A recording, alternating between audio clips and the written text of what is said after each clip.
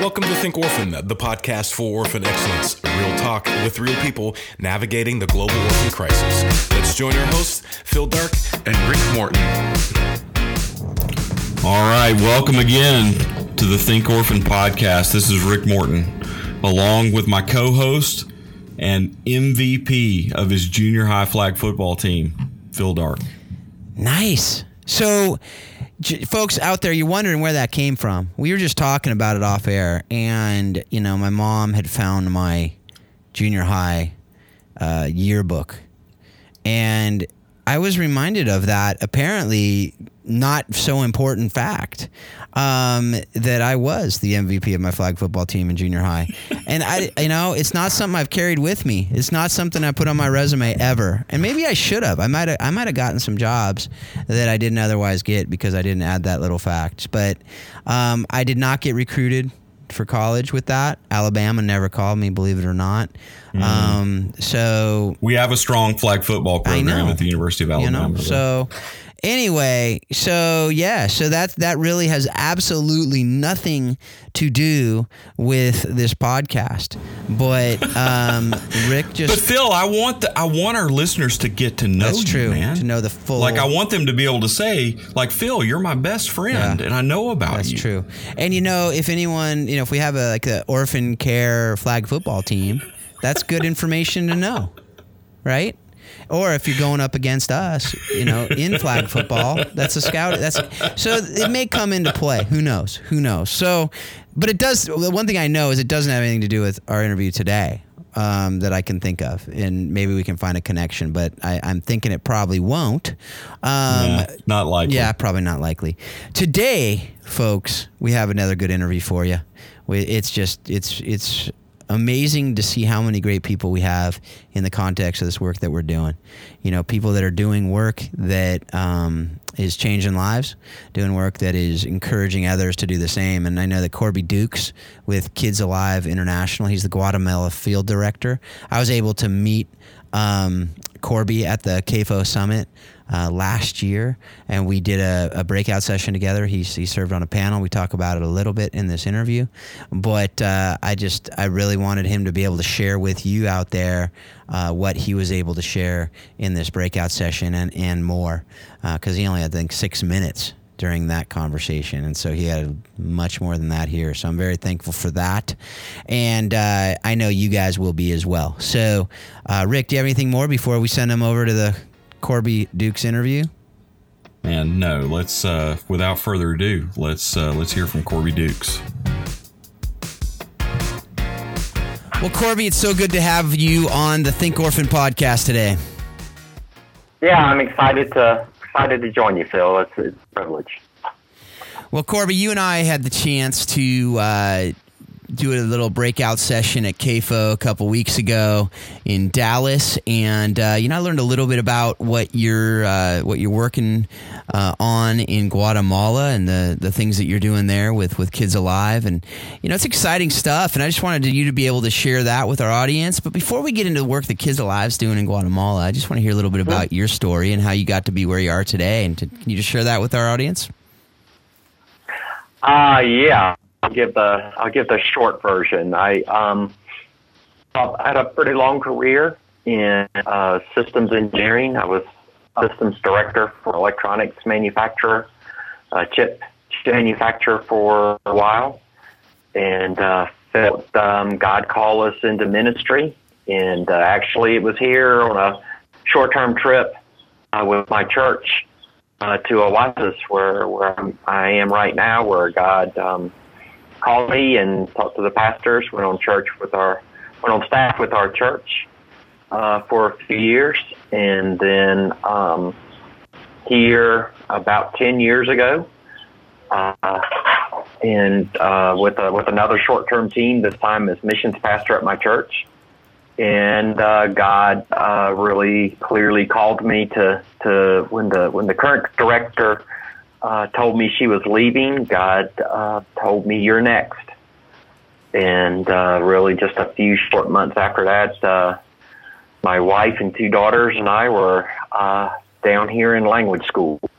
And we're out of the U.S. and have came down here and have been director of Alive Guatemala, working on my 10th year.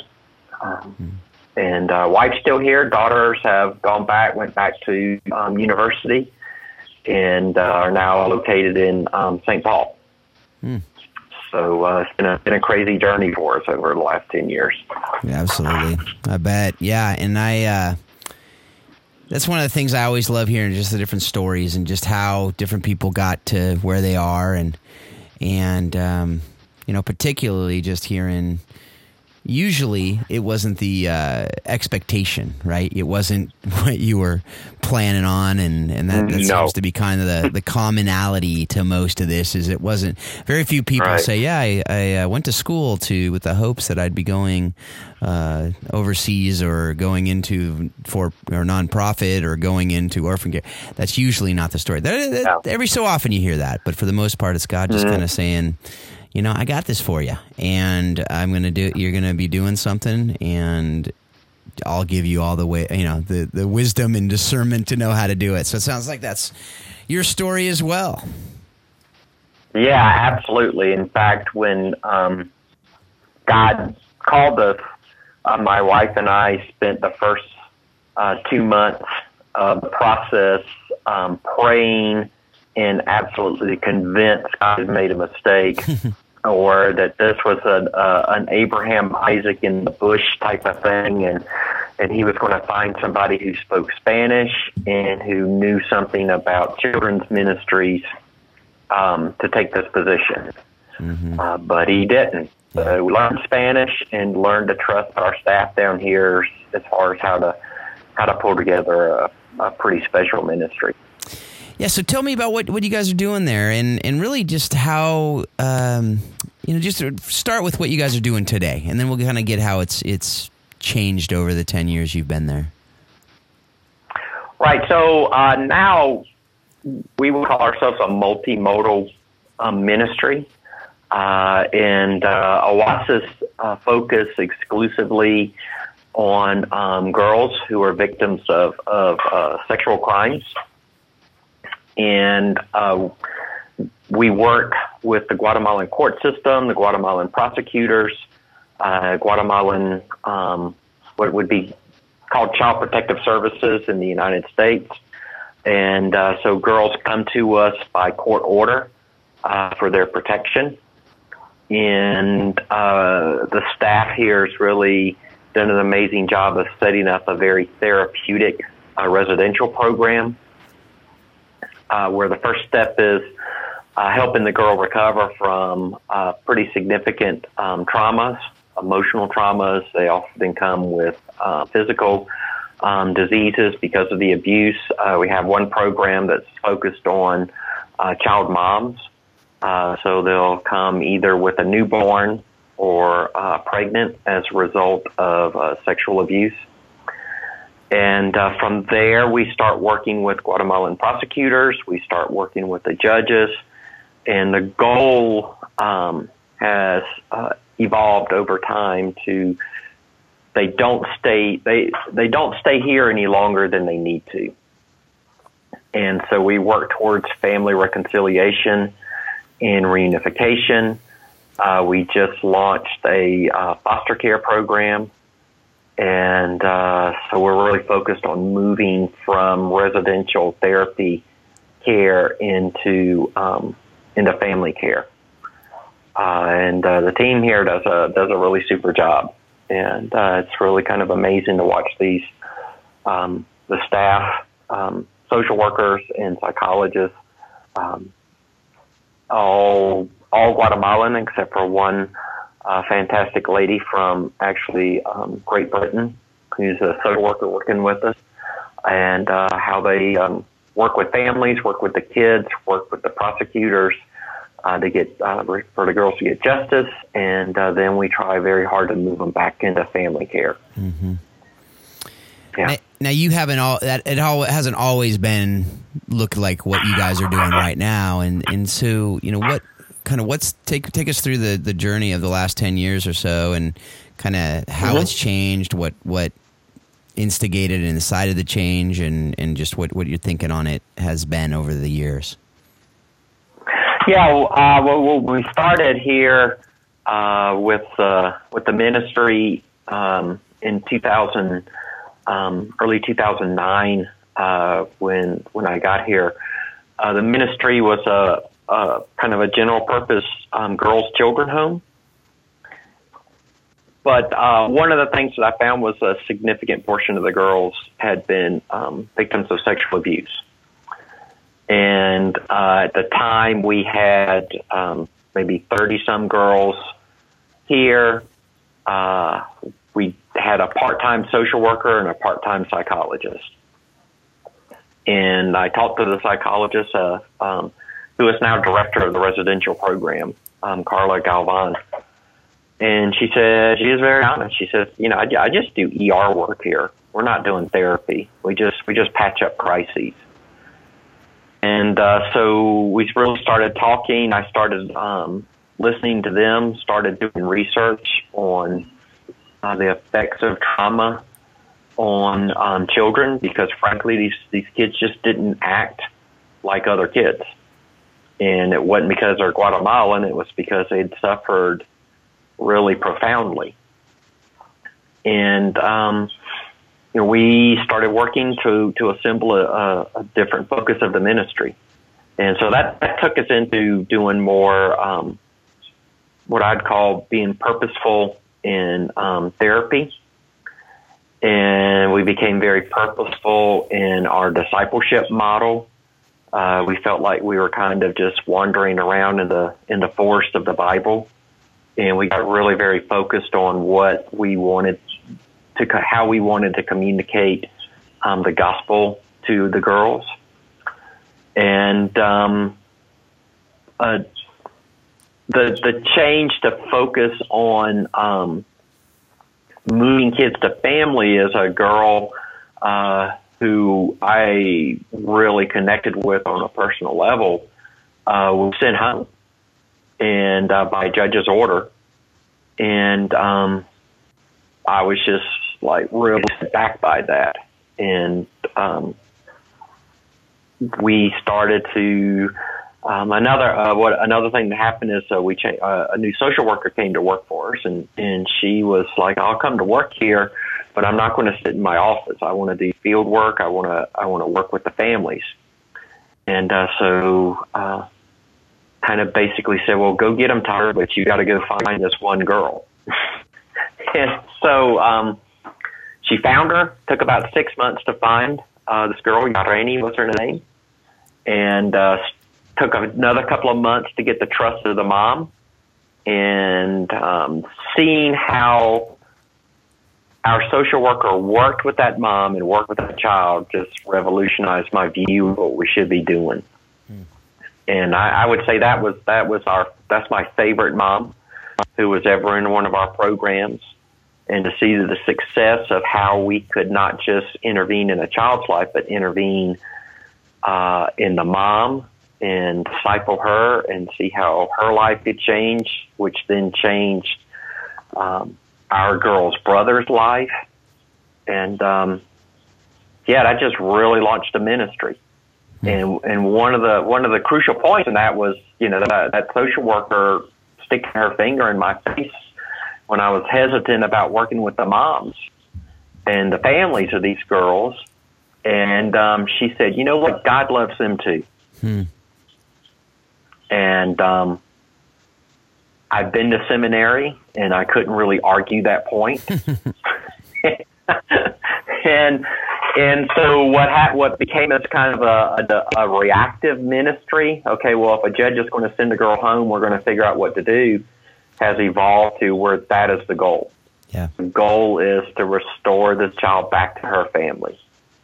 And so even in cases where it's sexual abuse, where the majority are domestic sexual abuse, we can get over half our girls home within a year. A little bit more than a year, sorry. And we've also worked out a deal with the court system here where we get court-ordered supervision of the girl in her home for that first year. So for the first year she's home, the family has to collaborate with us. And even after that, then it becomes kind of a voluntary. We'll write a contract with the family of services we'll provide and what they need to do. And so a lot of families continue on with us, particularly if there's a need. So we'll make sure the girl has what it takes to go to school. We're there to monitor the situation. We're there to do a lot of family discipleship and a lot of discipleship with the mom, helping her get a job, helping her maybe open a micro business, and really kind of being a support network for families that really never had one before. Yeah. And have seen just cool stuff happen. Yeah, of whole families being reborn into a life of dignity from where they were. Yeah. Yeah. And that's something we talk about so much, is the need for that family strengthening, the need for family preservation, and not just family preservation. So a lot of people talk about family preservation, but family strengthening. I mean, that's where I think to make those distinctions too, right? That we want to make sure that we're actually pouring into them and discipling them and helping them to be stronger. And we need that at every level. We need that with my family, So I think that's something that's critical to understand. And with us, it's family restoration. Yeah. Because the family's been blown to pieces when the girl comes to us. And then first step is to further kind of, we're going to go after the sexual aggressor. Yeah. Not maybe go after is the wrong word. Well, we kind of do. But we'll work with the Guatemalan prosecutors for the girl to have justice, because we just really see it is a big deal for our girls to they receive justice, and our girls are always better emotionally and spiritually on the other side of the criminal prosecution. And they're prosecuting fathers, stepfathers, brothers, uncles, local pastors. So a lot of it is family, and they're going in and making declarations against family members. And then we go in and then we'll start working to put that family back together. And always we'll find is the same stuff that happened to the mother, and probably the same stuff that happened to the grandmother. So now we're doing trauma therapy for the mom and helping her heal from wounds so that now she can become more of the person Jesus designed her to be and calls her to be, out of the valley of trauma and sexual oppression. And we talk about trauma on staff here as being a physical disease and a spiritual disease. And we really believe that in the healing of trauma, that the mom and the girl can really start loving God with all their heart and all their mind and all their soul. And without that work of helping them walk a path of recovery, there's always a gap. Yeah. And so that's what, so that's our process. It's not preservation, but restoration. Right. Yeah. And it's really kind of amazing to see the healing power of the gospel in that house and with the mom. And it's generally, they'll say it's the first time anybody ever cared about me. So what challenges have you encountered in the transition, kind of along, as you were talking about, to strengthen families, to restore families, and to transition from kind of the overall general care to now the focus you guys have now, and both from a organizational, like within internally, but also sharing changes with donors and bringing them along the transition with you?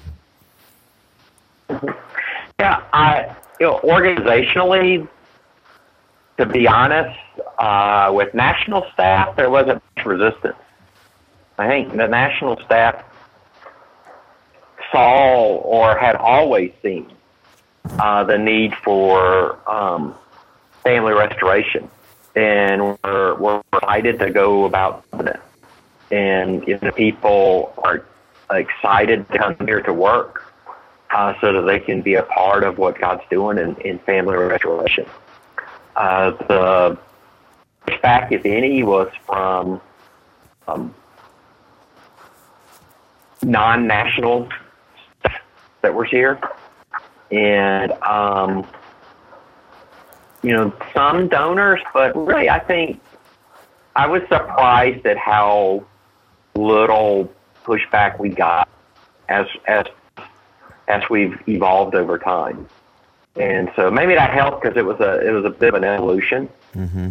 As we walked this path and people could buy into it, but our budget has tripled in the number of kids we've in care at any one time is more than tripled, with kids residential and kids in our Families Together program. And we just started the process of trying to count how many children we've impacted over the last several years. Of a child comes in, there's a restoration process, redemption of her life, and a restoration and redemption of her family, and then she goes back to family. And that's just a lot of kingdom building that goes on there. Not just in the kid that's here, but in her family. And then our big problem is we're wanting to move more kids out of here into foster family, so that we have the residential vacancies for kids that are out there who need the therapy and need the restoration and need the justice ministry that we provide. Yeah. Have you had any instances where the families just didn't work? I'd say after a reunification, about 25% I would call failures. Okay? And I would say the majority of those, I would have to go back and look. It would be close to 100% of those failures was when a judge sent the child home against a recommendation. So it happens, but you're going to have failures in residential program too. Sure. And so I think the real benefit is having that restoration and seeing the kid go back in the family. And so only about half of our girls go back to biological family based on the situation that they're in. So that's why we're trying hard to crank up our foster care program with the government that are operate under the umbrella, so that the other 50% of girls can go back to family.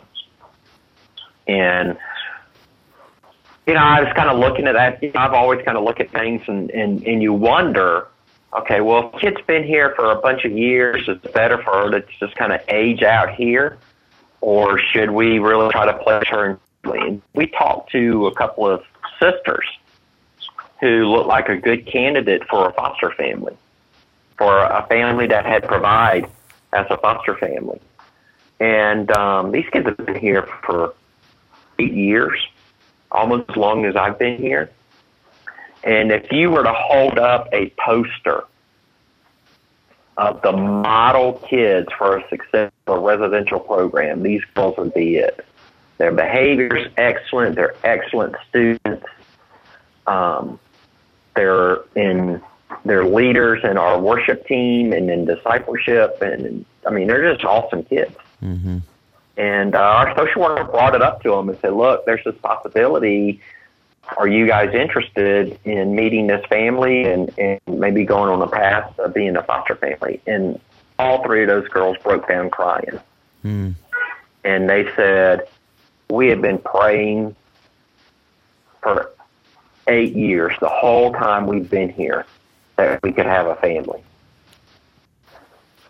And, that just took away any shred or any mist of doubt of how important family is to a kid.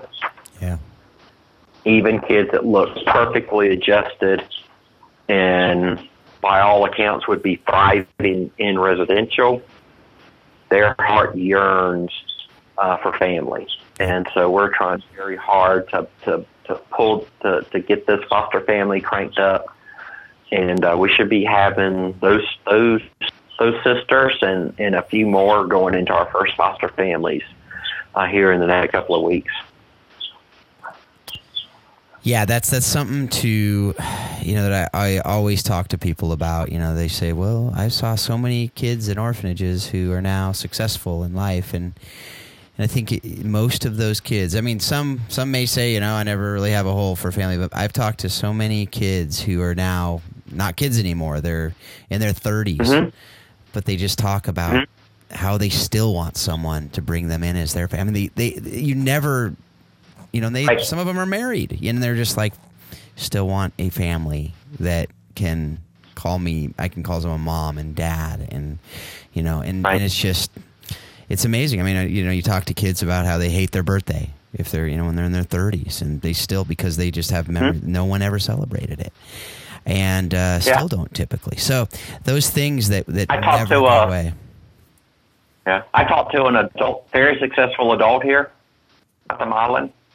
And he talked about how it was like he got hit by a train as he was filling out a form for medical insurance because it asked for family history. And he said, I don't have one. Mm.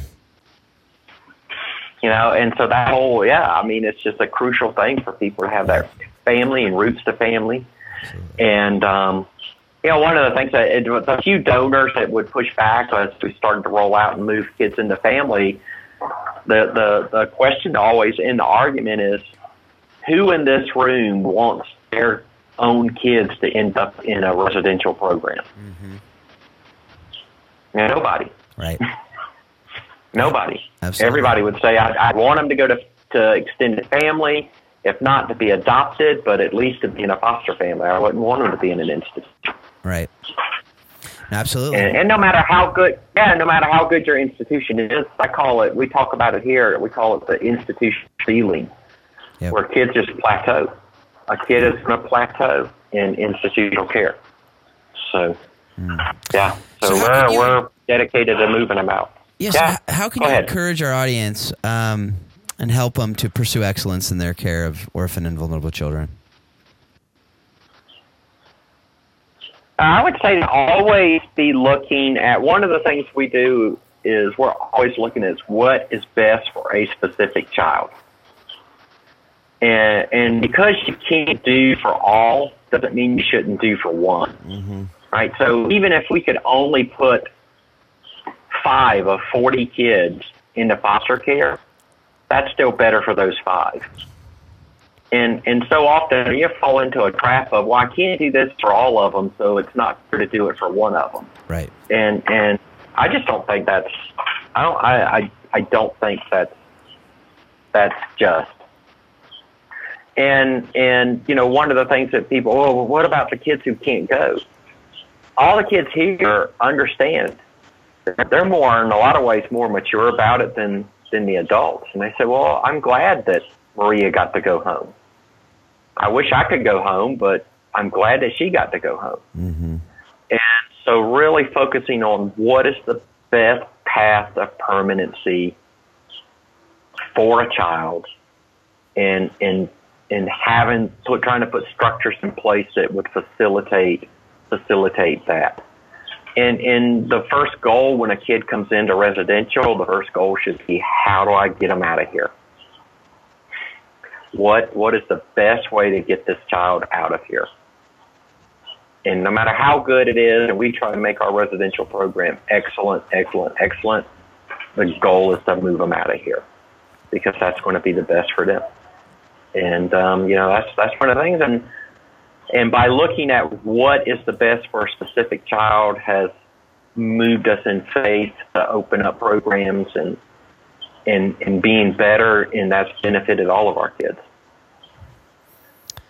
Absolutely.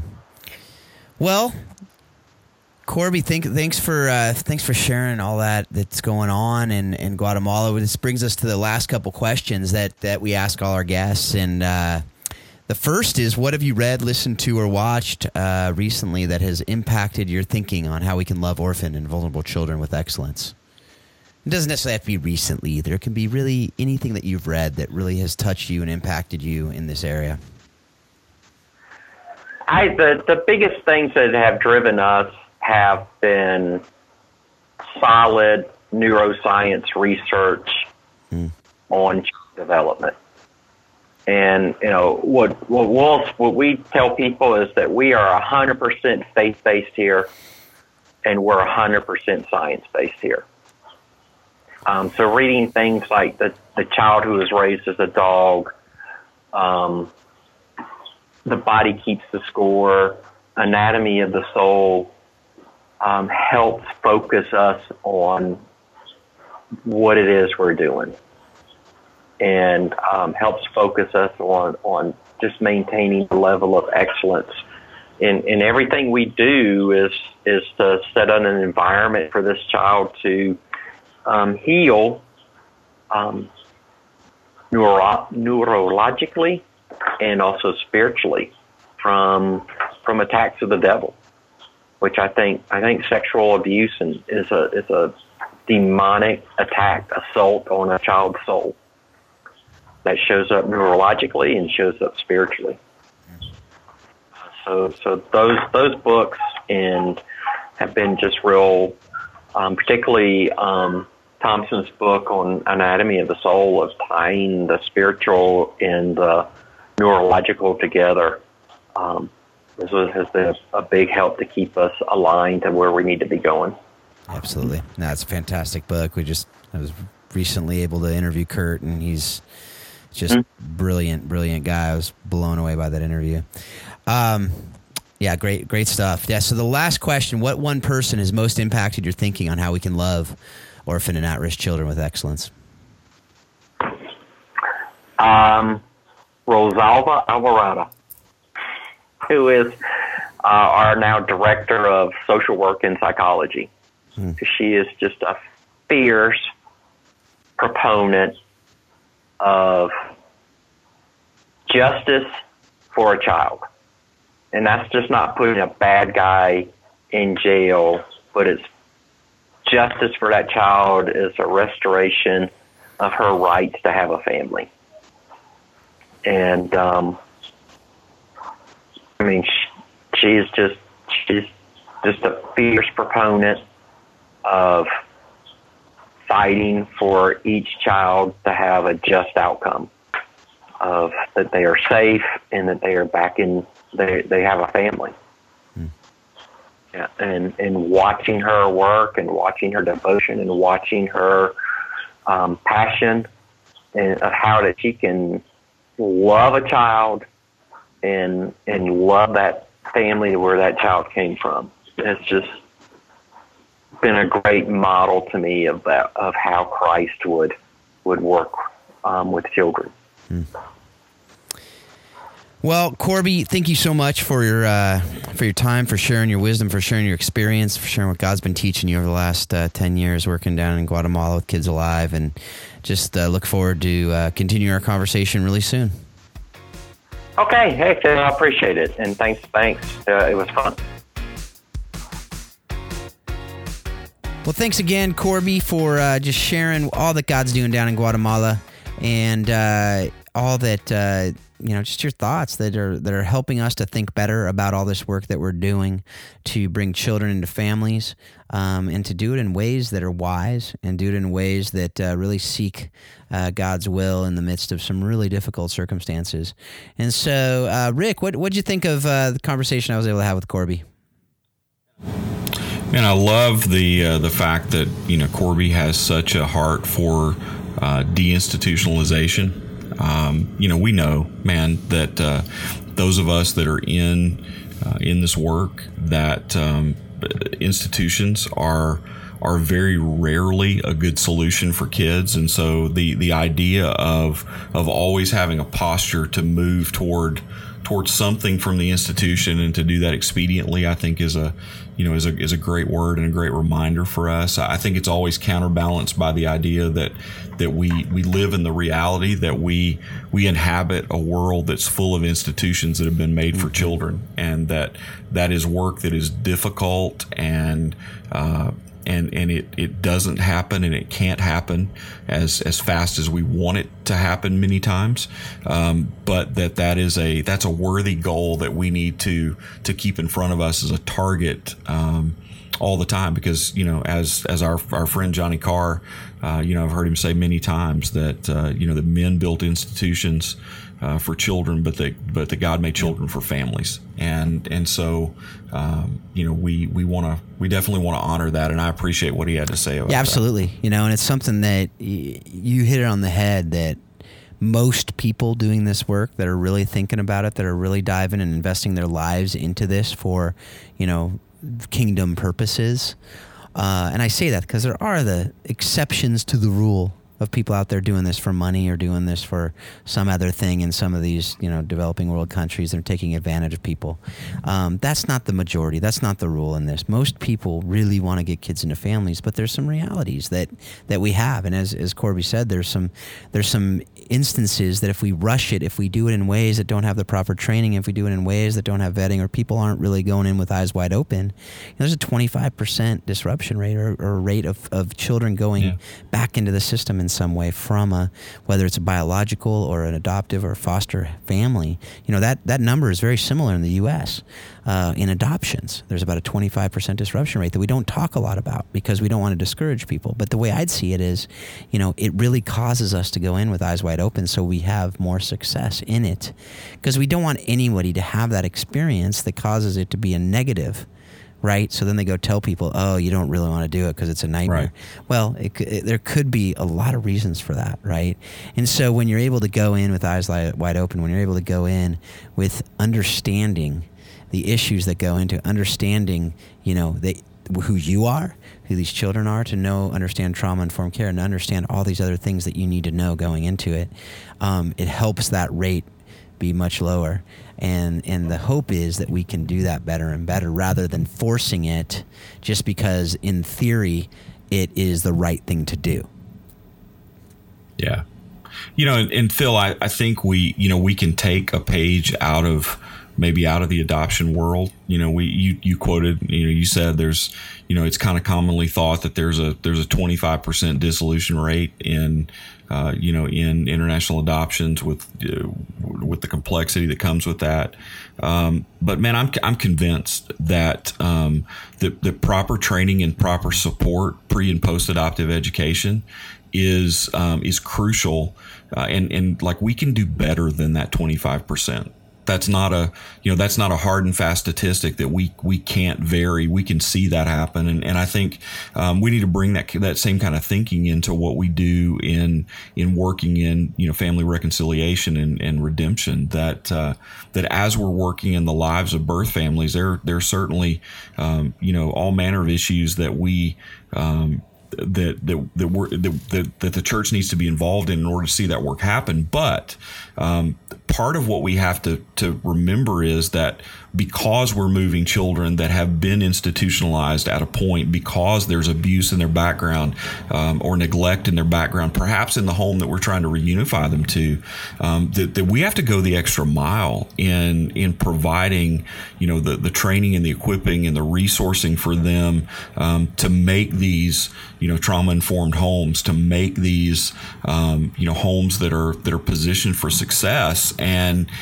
we can't be satisfied with a 25% dissolution rate. We can't be satisfied with a 0.1% dissolution rate. And I appreciate the fact that Corbey believes that and is championing that and sees that as a goal. Absolutely. And I think that the more honest we are with each other, and the more honest we are with ourselves to understand that, look, there are some real things going on here that make it really difficult to do this work that we're really led to do, right? Because to go into it thinking, we just have to get every kid into a family. Yeah, we agree. Like, that's the ideal. That's what we want. But there's some real barriers legally, culturally. You go to some tribes and, there's I was talking to some people in Zimbabwe, and they said, the totem culture makes it really difficult. If you're not part of the same totem or tribe, it could be a curse on that tribe to adopt a child outside of that tribe, right? That's not something that you and I know, right? That's not something that's yeah. But that's a real issue, right? That's not something that you just overcome tomorrow. That's something that needs to be in training and teaching. And it's not saying you say, well, there's no way you can do anything in that. No, you say, what can we do to make that understood that, look, that's not truth, right? But those are worldviews that are embedded. Those are institutions in these countries. As Andy Crouch once talked about in his book, Playing God, which is a fantastic book, he talks about the fact it takes about 3 generations to create an institution. Otherwise, it's a cultural artifact. Yeah. And a cultural artifact, that may come and go. But an institution takes about 3 generations also to break it from being an institution in that culture, right? So that's not 3 generations is not 3 weeks, right? That's decades of working intentionally, and that's what we can start doing now in some of these places. And some of it will break down much. We can break down those things much quicker because maybe they are just cultural artifacts. But we got to come in with humility. We got to come in with truth that is, just showered in love, right? We can come in and build trust through other means, and then we can start talking about deinstitutionalization. Then we can start talking about some of these other things. I talk about that with a lot of people, like some people come in at A. And I think, man, some people come in at A, and we're trying to get them to Z tomorrow, right? Rather than going to B. And that's something that I think is critical too. So go ahead. Sorry. Well, no, I was just going to say, and I think it's incumbent upon us to realize that that's why we always have to stay, well connected to the gospel.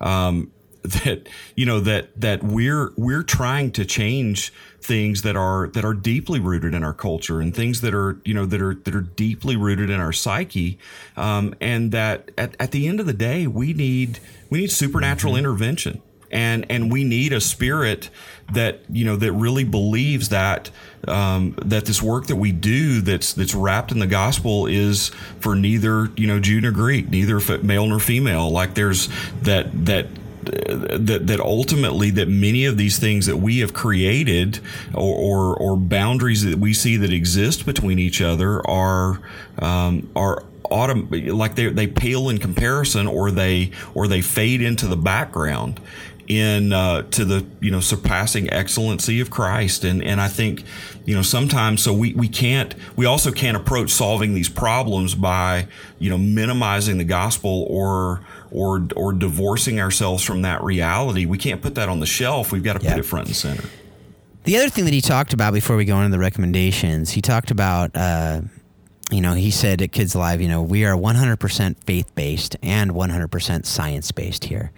Talking about what often is a science-faith divide, right? Rather saying, no, it's consistent. And he referenced The Body Keeps the Score and Anatomy of the Soul, and another book, The Child Who Was Raised as a Dog. I haven't read that one, but I know the other ones. What are your thoughts on that? Yeah, from coming from a background where I taught human development for years, and so kind of swam around in a lot of developmental theorists and a lot of psychological theory. What I always used to tell my students is that ultimately science is nothing more than the organization and the interpretation of observed fact. So we observe reality, and then we make meaning out of what we see in the patterns and the things that come out, and so how do you balance being 100% science and being 100% faith-based or 100% Christian, that you filter those observations through through a Christian worldview. You filter that through the reality of who Jesus is and some things that you know to be true because ultimately God has pointed to them and said that they're true. He's told us that they're true in His Word. And I think so we don't have to live inconsistently with the observations of science, but we have to realize at times that many of even some of the theoretical bases that we tend to look at as grounded fact, those interpretations, those theories are colored by the worldview of the theorist as well. And so it's many times reinterpreting the data, reinterpreting the conclusions in terms of what we know to be true in our own worldview, and that's where I think there's an ability to be 100% of both. Yeah, absolutely. I think we've had some people like Caroline Leaf on the show, Kurt Thompson, as he referenced Anatomy of the Soul, that talk about, the idea. Now, I will say that Kurt said before we interviewed, I think I may have said this during our interview, he goes, because Caroline Leaf will often say science is finally catching up to the Bible, and he said, whoa, science will never catch up to the Bible. The Bible is right. There are things we will never understand. And I was like, I'm so glad he said that because it's so true, right? And it's David talked about, right? Your thoughts are too lofty for mine. There are things that we will just not understand. And there are gaps. And there are things that we just won't because it's beyond us. And that's on purpose, right? If we could understand everything, we would be God, and we are not God, right? And so, and we will never be God. And so that's something that is critical to understand. So, we could talk a lot more. That we could go really philosophical and go super deep on that, but we're going to stop now because I don't want to be found out. So let's just not go there. Right. Don't expose ignorance that doesn't have to be exposed. Well, but hey, let's talk about something that you do know, something you are confident in, do you have a recommendation? I do have a recommendation. I already kind of gave a pseudo recommendation that I do recommend, which is Playing God by Andy Crouch. That was not planned. That just came out. So that was a bonus recommendation, folks. I've already recommended that, I think, on the show at some point. So that's a bonus. So that's the second time. The one book that I have finished recently, and I had kind of teased it a little bit a couple episodes ago, I believe, is The Coddling of the American Mind by Jonathan Haidt. I recommended his other book, The Rational Mind, and I've talked about it a few times on this show. Another fantastic book by Jonathan Haidt. He wrote this book, and it really is, the title says it. It's talking about how we have been coddled, and this idea of safetyism in our culture. The idea of now we are so afraid to do a lot of things that we don't know how to really communicate with each other very much because of the things we're depriving ourselves of. So a lot of he talks about and ties together the idea of the fact that we aren't going and playing in the park with unsupervised play has really led to a lot of the lack of being able to actually have civil dialogue and civil discourse. And, you go, what the heck are you, how is that, what does that have to do with each other? Well, think about it. This is very much simplified. You have to read the book, which is fantastic. I strongly recommend this in our current environment in our world today.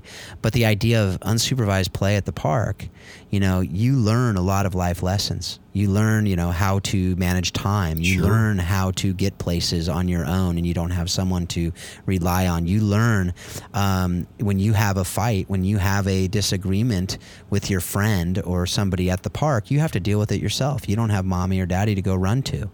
You got to deal with it. You got to work it out, and you got to then presumably keep playing with each other, right?